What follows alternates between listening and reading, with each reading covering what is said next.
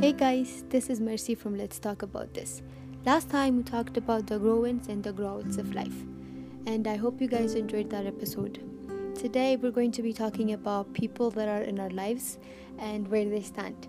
I wrote this piece thinking about the time when I was a child and I used to have some trouble.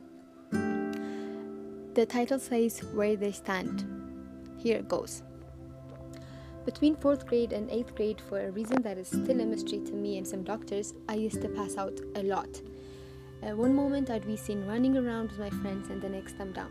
There was nothing wrong with me medically and I was under no stress. The blackouts only lasted for a few seconds and then I'd be fine again. There were no complications pre or post pass outs. Those 4 years where I kept passing out taught me lessons that I would never forget.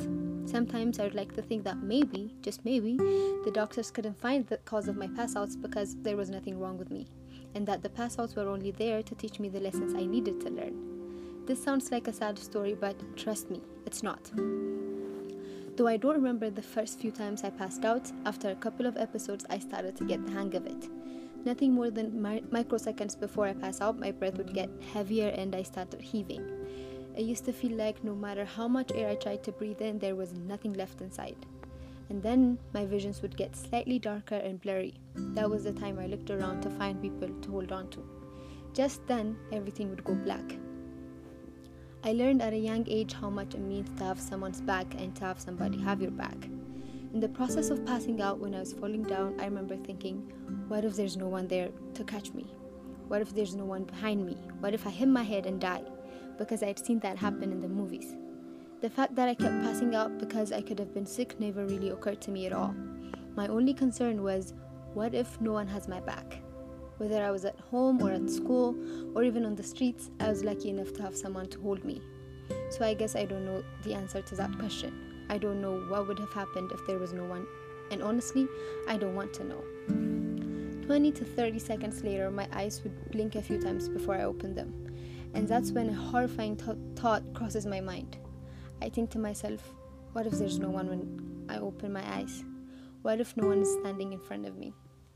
The fear that what if casts used to make me want to close my eyes and not open them again. But I opened my eyes and I would see someone. My mom, my teacher, or one of my friends stood before me with a hand stretched out. After every fall, I had someone to pick me up and dust me off. By the time I was off of the floor, the dizziness and blurry visions were gone, and my breathing was normal again. And that's right about the time I look around to see who's there beside me. I'd look for someone that I knew would say, "So, that happened. Wanna go play?" I looked for the people that would keep me going. So for that, I had many friends.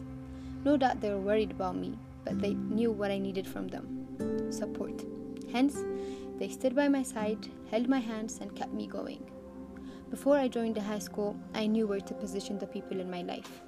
I learned the hard way how important it is to have people where and when we need them. You don't need to pass out and fall to know where you need your people.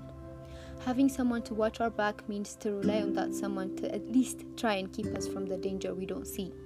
The people behind us cover the blind spots we fail to see. We fall back onto their hands because we know they'll catch us. The people that stand before us are the ones we look up to, as they are ahead of us. These people represent where we want to be, up and standing on our feet. We need the people in front of us to help us get back on our feet after a nasty fall.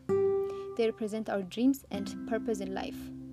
They say, get up and get going if you want these dreams to come true. Last, but definitely not least, they are the people by our sides.